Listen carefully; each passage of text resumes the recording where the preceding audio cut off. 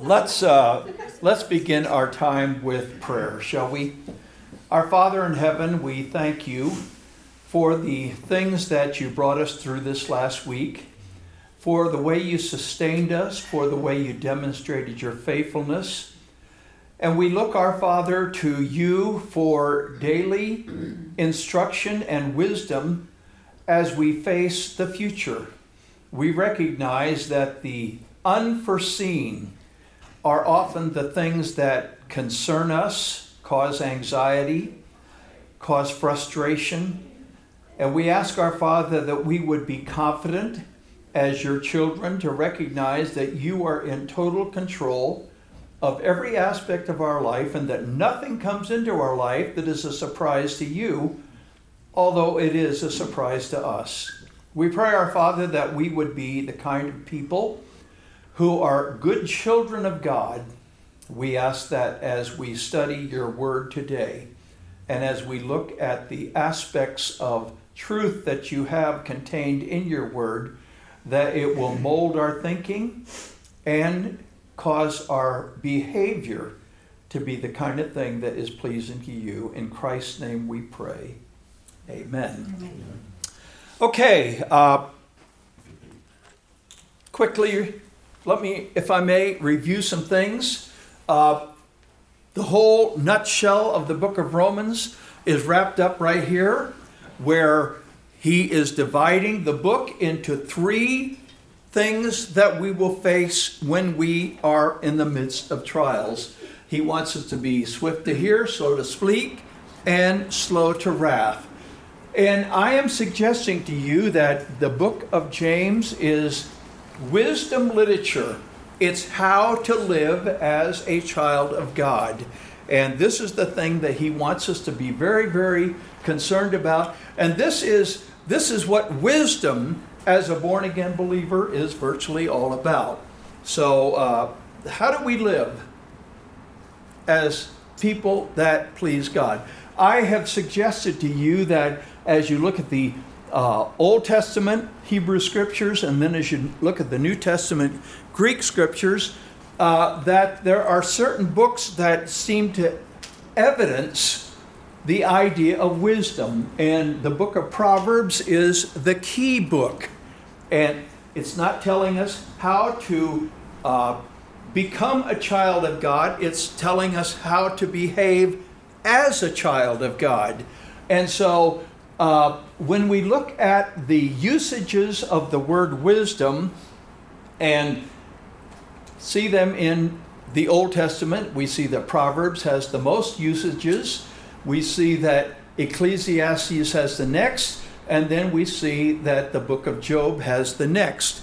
And when we come to the New Testament, we have kind of the same kind of thing where the book of Corinthians were born-again believers, but they were not acting wisely. And he says, folks, as Christian people, as children of God, wise up. And then, of course, we have Colossians uses the word wisdom and James uses the word wisdom. I am defining wisdom as the practical application of godly knowledge to the experiences of life as a Christian. So God takes this information, he wants it to filter, he wants for it to filter through us and then be lived out in our life experiences. Now, as we come to the text for today, we are in the section of slow to wrath. And if you have your Bible, take it and turn to James chapter 4 for our study for today. James chapter 4. The emphasis is being slow to wrath. As we looked at this last week, we noticed that in the midst of trials, in the midst of challenges, in the midst of difficulties, we can have conflict with born-again believers. And he says in chapter 4, verse 1, what is the source of quarrels and conflicts among you?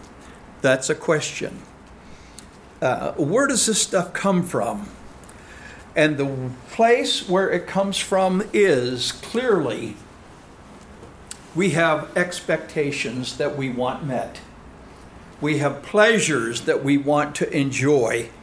And oftentimes, these are the things that are warring inside of us.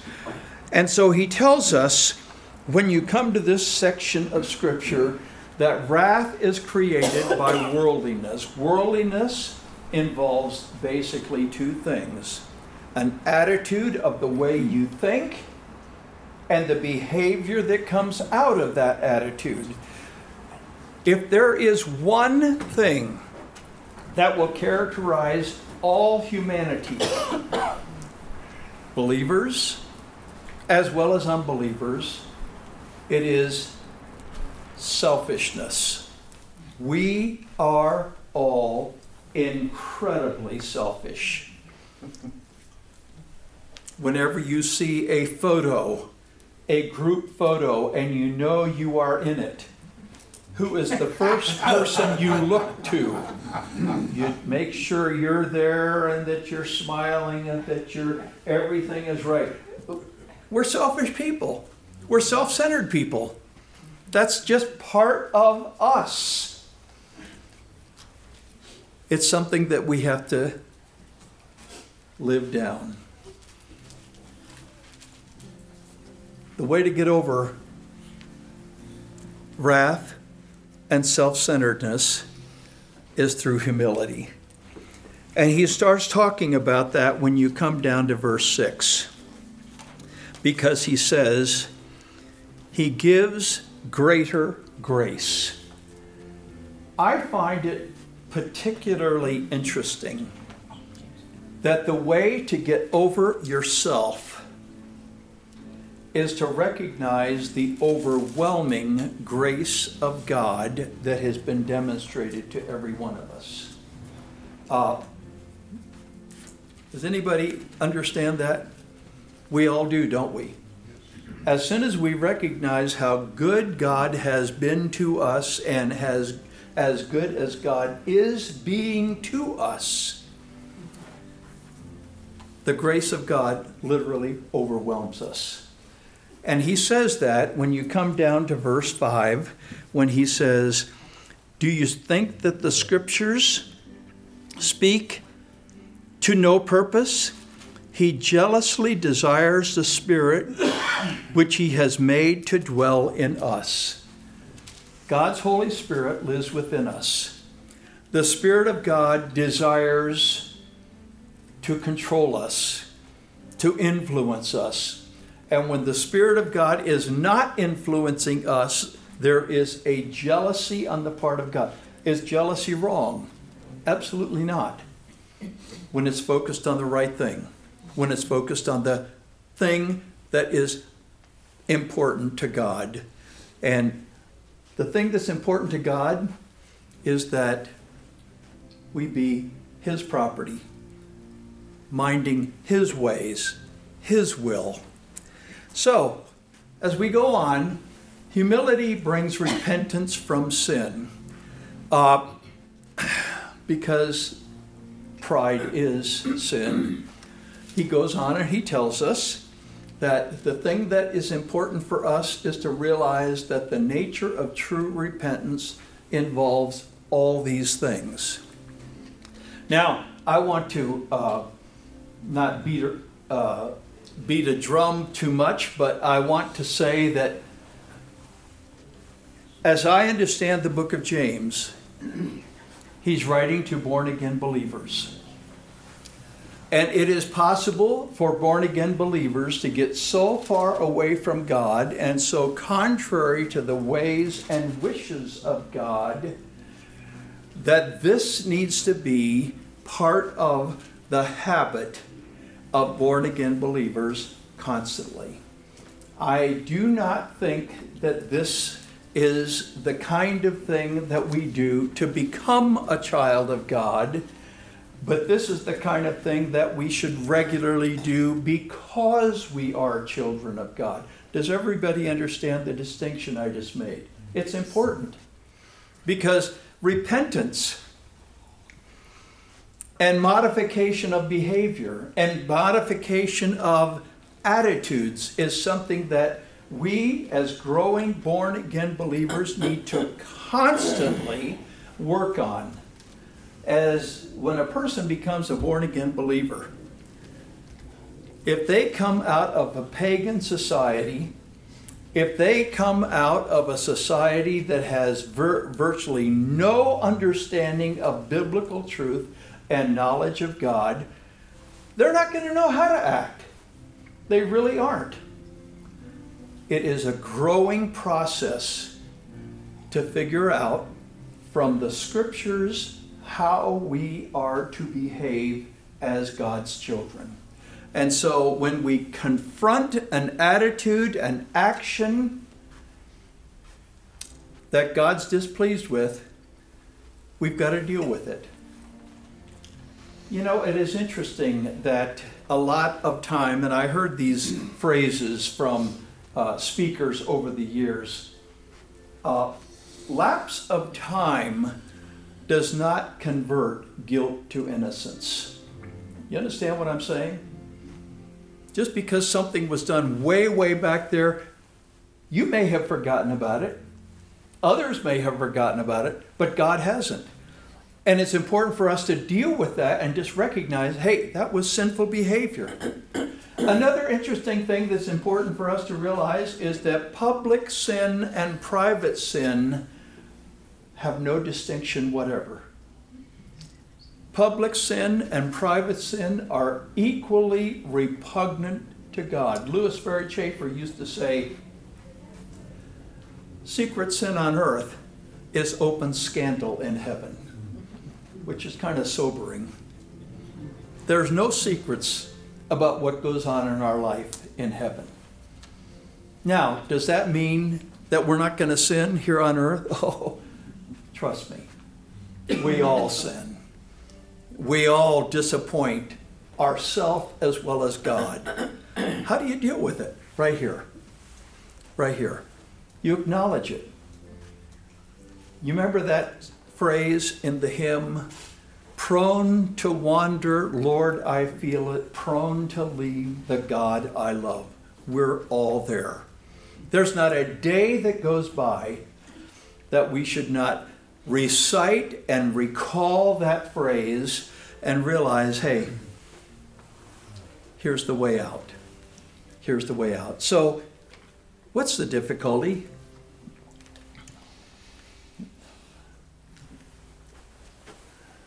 The cure for pride and arrogance is to be overwhelmed by the grace of God. That's the remedy.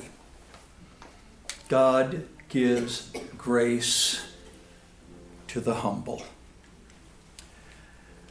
It's interesting that when you look at the Old Testament scriptures, from Proverbs chapter 6, we learn 7 things that are an abomination to God, and I have always been struck, and you have always been struck, that the first thing on the list is pride. The very first thing. A proud look, a haughty look. No one in this room is immune. We're all there. We're all there. Now let me ask, does the Old Testament deal with pride? It sure does. Here are a couple verses.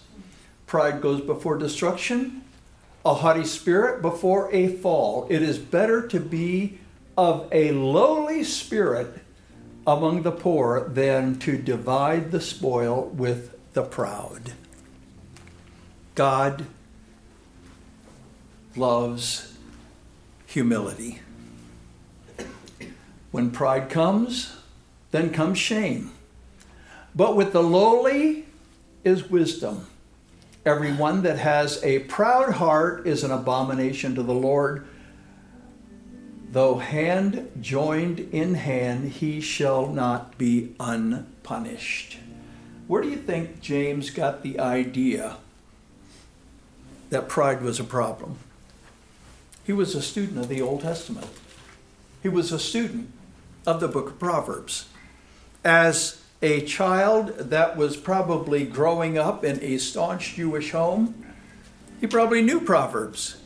And as many of you probably have heard over and over again, there are 31 chapters in the book of Proverbs.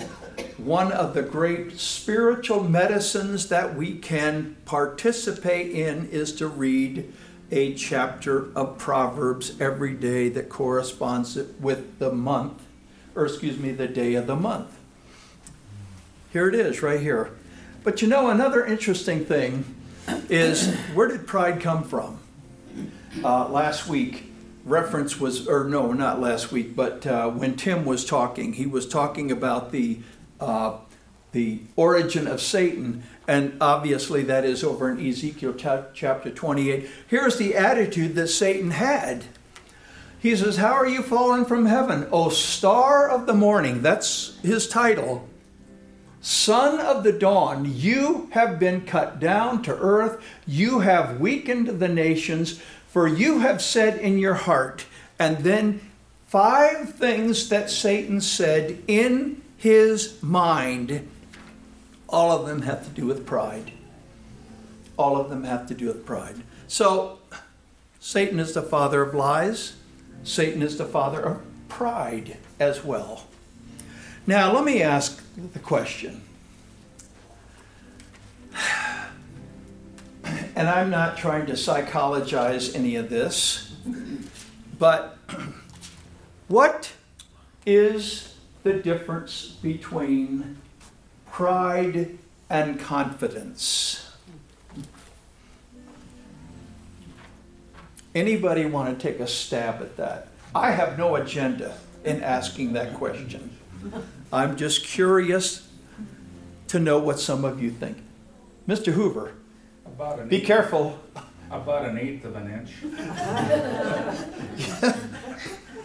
That is the most profound thing that we have heard today, including everything I've said. About 1/8 of an inch. Are you sure it's that much? No, I am not. But that's about as small as I can see.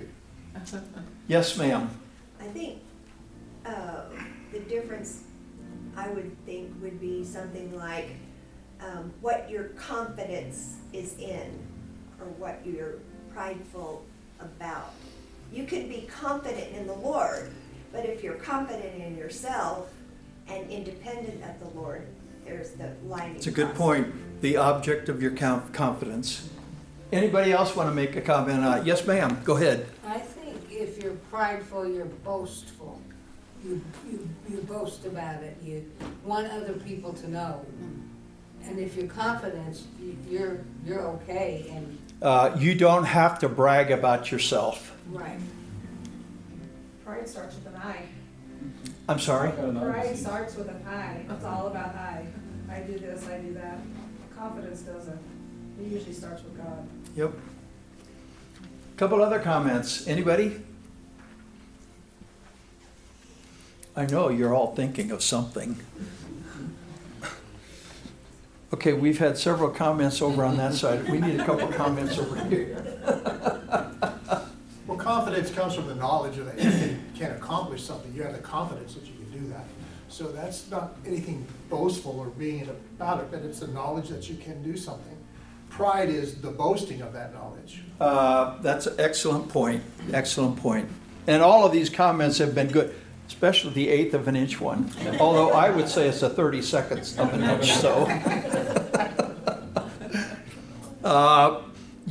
and quite frankly, all of us in this room have heard of situations where families have been destroyed because of pride, and churches have been destroyed, and organizations have been destroyed because of pride. People thinking they know best, and they're unwavering, absolutely unwavering. Any other comments? Yes, Harry, go ahead. On a more serious, but you know, that's one of the problems with success, is that with success comes pride if we're not careful. It's a good point. And, you know, all of us are very much aware, most of us could not really handle success well. We really can't. We think we can, particularly when we're on the far side of it. I should say on this side of it. So, I think a great illustration in the Old Testament is Joseph, because here is the pathway of humility that Joseph went through. He's captured by his brothers, sold into slavery. He is sold off at an auction. He finally gets to a place where he is in prison. And every step that he goes through, these bumps downward, cascading downward, he's being humiliated. I don't know if very many of us could go through this kind of stuff. But what is it that God does for him? Joseph is exalted. He makes known his dream, and then finally the apex is where, as the prime minister of Egypt, he is able to greet his ailing father. And it's a process. And if you check the time sequence, how old was Joseph when he was sold into slavery by his brothers? Anybody know? 17. 17. How old was Joseph when he became prime minister? I think. Anybody? 30 years old. So that's quite a ways. And you know, it's interesting, when he is young, that's when he had to experience all this. And all I know is when you're young, you want everything to go your way. And you find out later it hasn't.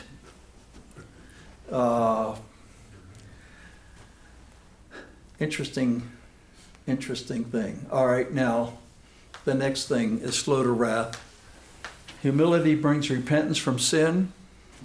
If we are humble, God's going to exalt us. But then the next thing humility brings is restraint of speech. Look, if you will, at verse 11. Do not speak against one another, brethren. He who speaks against a brother or judges his brother speaks against the law and judges the law. But if you judge the law, you are not a doer of the law, but a judge of it. There's only one lawgiver and judge, and one who is able to save and to destroy. But who are you who judge your neighbor? All of us love to talk about people occasionally in a negative way because it doesn't fit our style, doesn't fit our method, doesn't fit our procedure. And one of the things that happens in the life of any church family, and by the way, he is talking about situations in a church family, is that we have a tendency to be overzealous with regard to people who do things we don't like. I mentioned a couple weeks ago this particular book. It is a book entitled Well-Intentioned Dragons in the Church. In my personal experience, this was a book that was just kind of sweeping the country among Christian leaders in the mid-1980s. And when Leadership magazine produced this, a man named Bruce Shelley out of Denver Seminary is the one that wrote it. So many individuals identified with so many of the situations that are talked about in this book. well-intentioned people. They saw something they didn't like. They thought they were right. And so they started putting the rumor mill into operation. And there were a lot of Christian leaders and church leaders that suffered greatly as a result of people just not holding their tongue. And James tells us, don't speak evil. Don't speak evil. If there's something you don't like in another Christian, hard as it is, he tells us, keep it to yourself. That's tough, isn't it? It's tough in the area of, now I'm going to get real nitty-gritty, already. Tough in the area of, say, Christian music.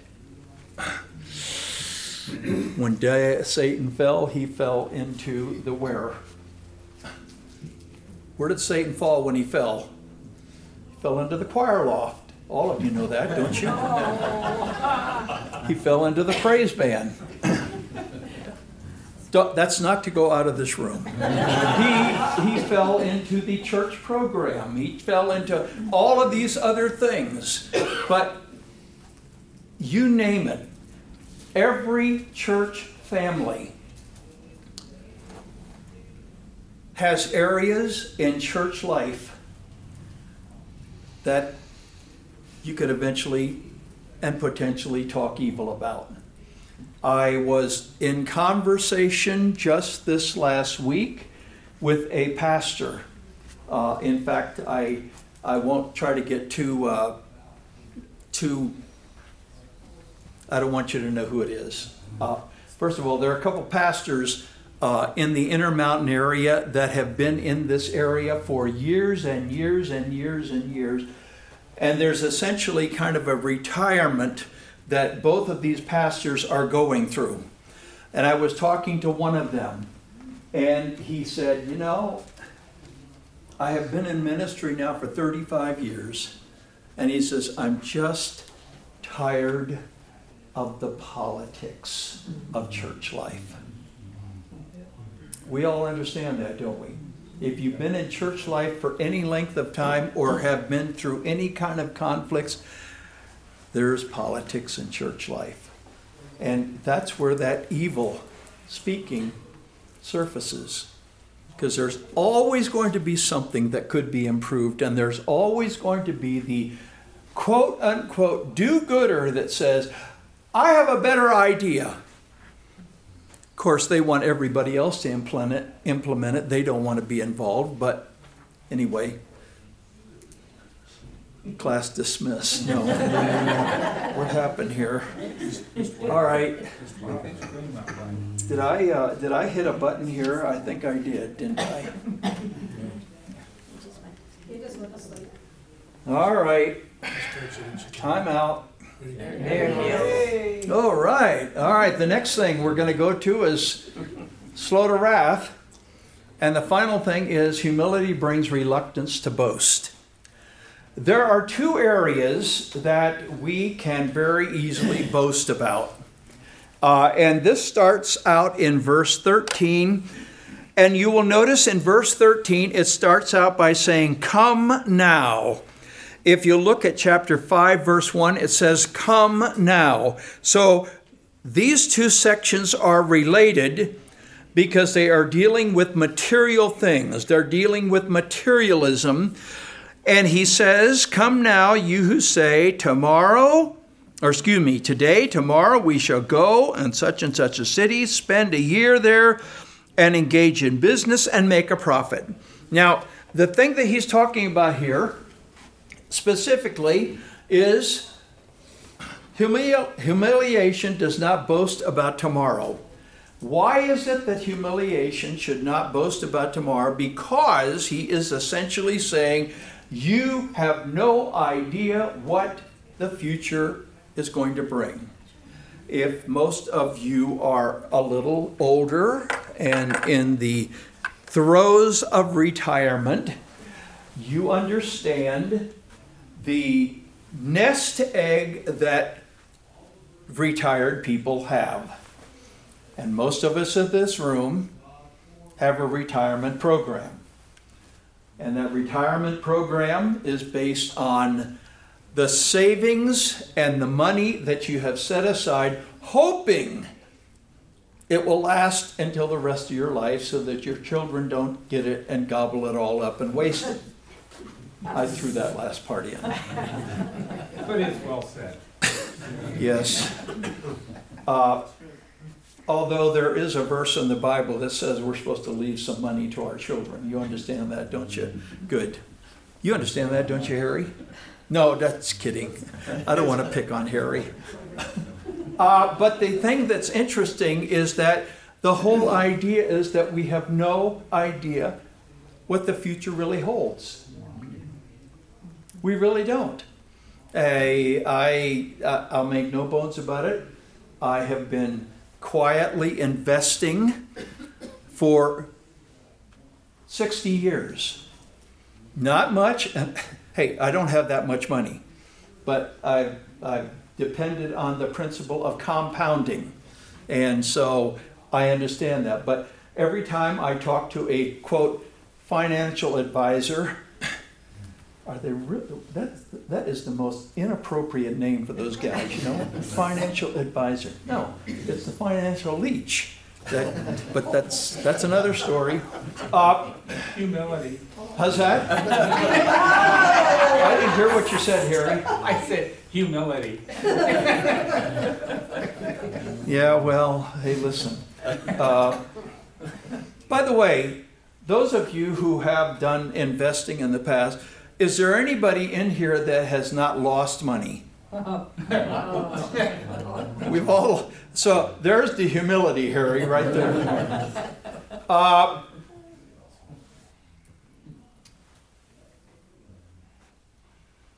You remember one of the classic things the financial advisors tell you? Past performance is no guarantee of future results. That's their classic line. That is their back door out of the problem. And you know, one of the interesting things that all of us experience at our age is we're hoping for the best. And there's nothing wrong with that. I will have to tell you, and I'm speaking from experience, all right? Back in 2013, the summer of 2013, I retired as full-time pastor of this church. And one of the pressing questions that I had is, am I going to make it financially? Because that income was completely, boom, it ended abruptly. And I thought to myself, I don't know if I'll have enough to make it. Now, it's not because of any strategies that I have done, but I will have to tell you that God, in His goodness and His grace, even though through that period of time, some of those resources disappeared mysteriously, there's still been enough to sustain us. And you know, that's one of the things that you have to count on God on, because He goes on and He says a little bit further on, when we come down to verse 15, instead you ought to say, if the Lord wills, we shall live and also do this or that. You know, it's based on the will of God. This is a reference to the sovereign will of God. The sovereign will of God is the secret about the future. And we're never to ask God, or now God, I want to do your will. Reveal that will to me. That's not what he's talking about here. He's talking about that secret will of God, and we just say, God, I am depending on you. I'm putting my life in your hands. I'm putting my resources in your hands. You have promised to take care of me. I don't know how you're going to do it. I don't know what the process is going to be. I don't know what the procedure is going to be. But you know what's best. And whatever comes into my life, I will accept as, quote, your will. We've all been there. And the reason we have to have this particular attitude is because life is like a vapor. And he says that in this passage. It's like a vapor. I've always been amazed at the idea of a vapor. Because it just doesn't last long, does it? You boil that water, it fogs up the window a little bit, but it's gone. That's what life is. That's what our life is. Now, obviously, God loves us. God cares for us. But the attitude that we have to have is that that's the duration of life right there. That's the duration of life. Another thing that we go on and we discover is that not only does humility not boast about tomorrow, but humility does not abuse material wealth. If God gives us finances, we're not to abuse it. And he goes on and he says that to us when you come down to chapter 5. Come now, you rich, weep and howl for your miseries which are coming upon you. Your riches have rotted, your garments have become moth-eaten, your gold and your silver have rusted. I didn't know gold and silver could rust, but apparently back in those days it was able to rust because of the process of refinement. I do not know. But the whole point is that he's making is that all of this is going to end. And now, let me give you a little interesting thing. There's the money. All right? And you can't live without it. Can't live with it either, but can't live without it. Got to have it. When we put our trust in that, one of the things that we are forgetting is that it's not going to last forever. Now, just kind of a history lesson here. I didn't know what direction this class would take, but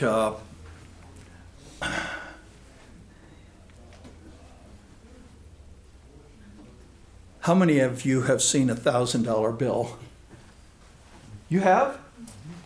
Oh, at a casino, right?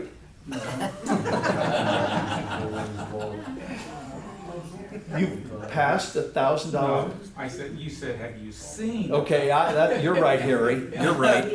And they went out of circulation in 1969.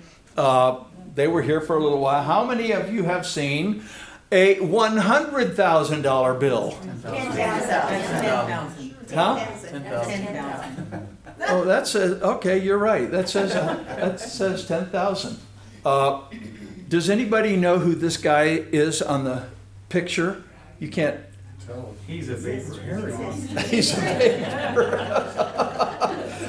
He's gone all right. He is a vapor. It's Chase. Chase, does anybody know who Chase was? He's not a banker. Chase was the Secretary of the Treasury during Abraham Lincoln. I know that all of you wanted to know that.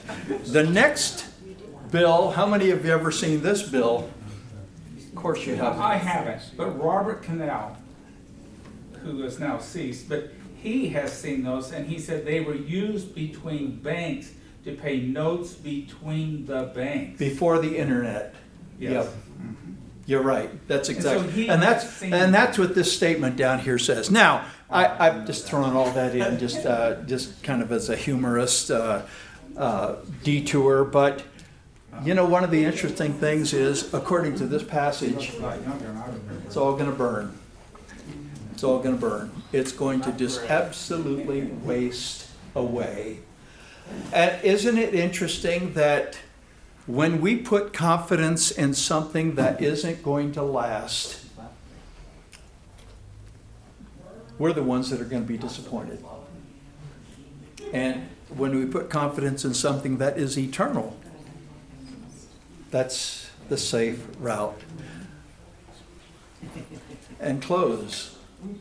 Clothes. Some of us have nice clothes, others of us have clothes. But they're all going to disappear. Those nice garments that we have, they don't last. They don't last. And so God says to us, beware of what we put our confidence in. Don't boast about tomorrow. Don't boast about material things that you have, because it's a form of arrogance. And God says, when these two things do not materialize in our life, plans that we've made for the future, constant confidence that we put in other things, money, clothes, finances, we'll be disappointed, because it's all going to disappear. All going to disappear. Boy, that's a tough one, isn't it? We just don't want it to disappear in our lifetime, but guess what? It does. It does. Any comments or questions? Yes, ma'am. A little bunny trail here. Talking about clothes. I said to Pauline Thatcher a couple of weeks ago, she had this cute belt on, and I said, "Is that a new belt?" And she said, "Are you kidding me? I'm 80. You don't buy anything new after you're 70. You're wasting your money." Yes, how true that is. How true that is. Although you always want to have a good pair of socks, all right? When your socks get a hole in them, you got to go get a new pair. All right. Hey, thank you, folks. Appreciate it. We are dismissed.